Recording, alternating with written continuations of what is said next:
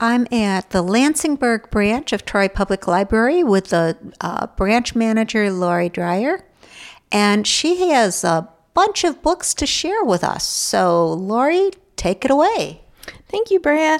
Well, I wanted to start, you just grabbed this one off of the shelf, and it sounds like such a great book. It's called 10 Ways to Hear Snow, written by Kathy Camper and illustrated by Kennard Peck. And it is about a little girl going out the morning after a snowstorm and listening to all the different sounds that she hears, like the whooshing of the wind and the poof of the snow falling from the trees. And just because we had such a lovely snowstorm, I noticed when I was sitting at my desk looking out the window, I kept seeing the snow falling from the trees, and it was just beautiful. It created this arc, and I wanted to be out there listening to it too. So I recommend this 10 Ways to Hear Snow for everybody who's trying to get into the winter spirit. And for people who listen to snow rather than see it. So Thank you for adding that. And now to the ones that you had selected for November, Indigenous Peoples Month, except we didn't get to meet in November because of technical problems. We did not, and that was disappointing because I had just finished reading The Indigenous Peoples History of the United States by Roxanne Dunbar Ortiz, which is a very well-known book on Native American history. So I have to start with, did you know that there are more than 500 federally recognized indigenous nations comprising nearly 3 million people, all of whom are descendants of the 15 million Native people who once inhabited what is now known as the United States of America? Because I didn't. I had also never heard about the occupation of Alcatraz Island in the 1960s, which eventually led to the creation of a learning center in Northern California called DQ University. This is particularly astounding to me because I grew up less than 10 miles away from this university. The amazing things that I learned from this book cannot be understated.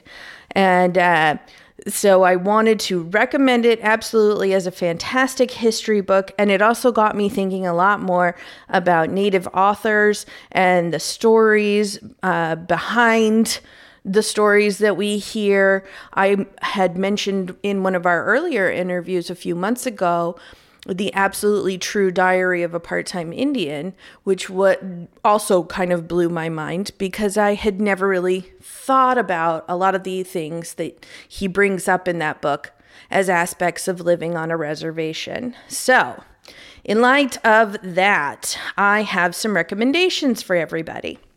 We're going to start with some fiction books. The first one is The Firekeeper's Daughter, which you may have heard of. It's by Angeline Boulley, that's Boulley. 18-year-old Donis is an outsider in her hometown and the nearby Ojibwe reservation. Donis' plans to go to college are put on hold when she witnesses a murder and is pulled into the middle of an FBI investigation. This is full of suspense and social conscience. This book has become a classic of both mystery and native fiction. The next one is Where the Dead Sit Talking by Brandon Hobson. This is a lyrical coming-of-age story set in rural Oklahoma in the late 1980s. And when his single mother is put in jail, Sequoia is placed in foster care. He has spent years mostly keeping to himself, living with his emotions pressed deep below the surface, that is, until he meets the 17-year-old Rosemary. They bond over their shared Native American backgrounds and tumultuous paths through the foster care system. Night of the Living Rez. So you had mentioned Sherman Alexie's Absolutely True Story of a Part-Time Indian. Mm-hmm. My understanding is that's often on the list of banned books, right? It is indeed. That was one of the reasons I wanted to read it. It's listed often as a young adult book, which is amazing. If you've read it, it has a lot of adult themes, but the way that it's presented, and because its narrator is, I think he's 12 when the book begins, it just has this really great way of telling the stories so that they're not, I mean, they're still tragic, but they're not just heart-wrenching. Like, it's a very uplifting book. Okay. And now back to the other book that you were talking about.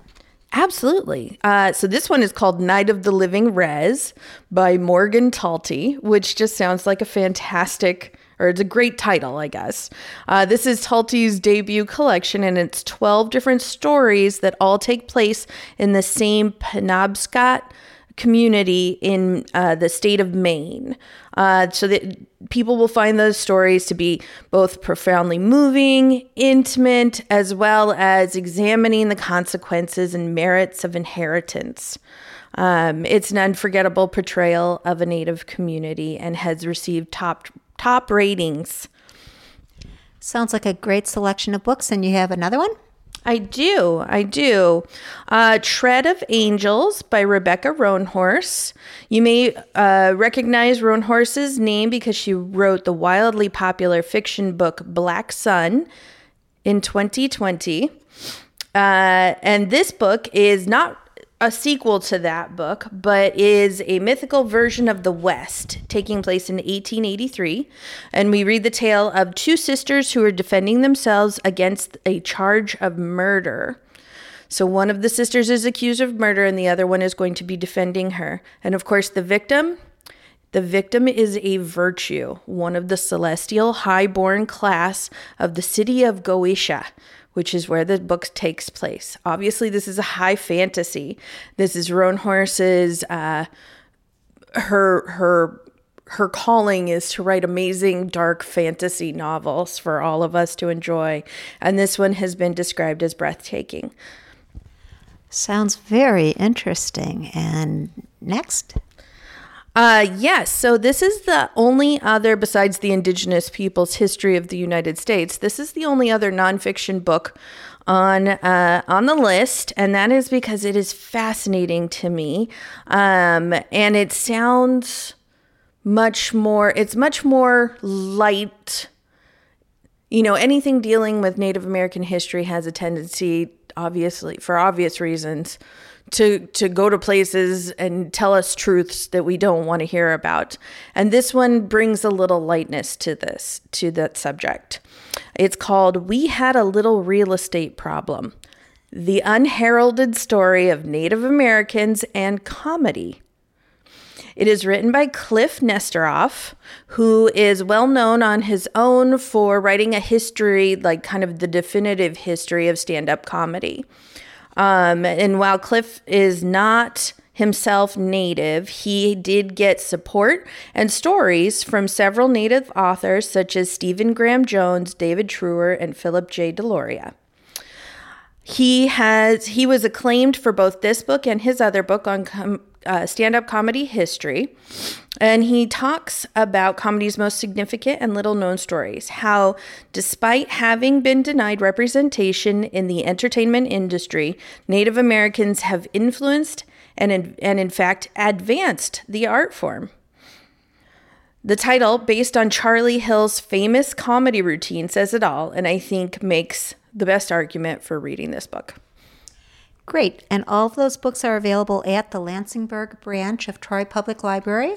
And if people want to find it, the hours that you're open, or more information on the books, if they're in circulation, how can they get information? Absolutely. It's very easy. You go to our website, www.thetroylibrary.org. And the Lansingburgh branch is at the corner of... It's 114th Street and 4th Avenue. We're just down the street from Snowman Ice Cream, which sadly is not currently open, but we are. Okay, and it's a very cool building to walk around. It used to be a school, and Herman Melville was one of the students here? He was, and Chester Arthur was one of the principal teachers.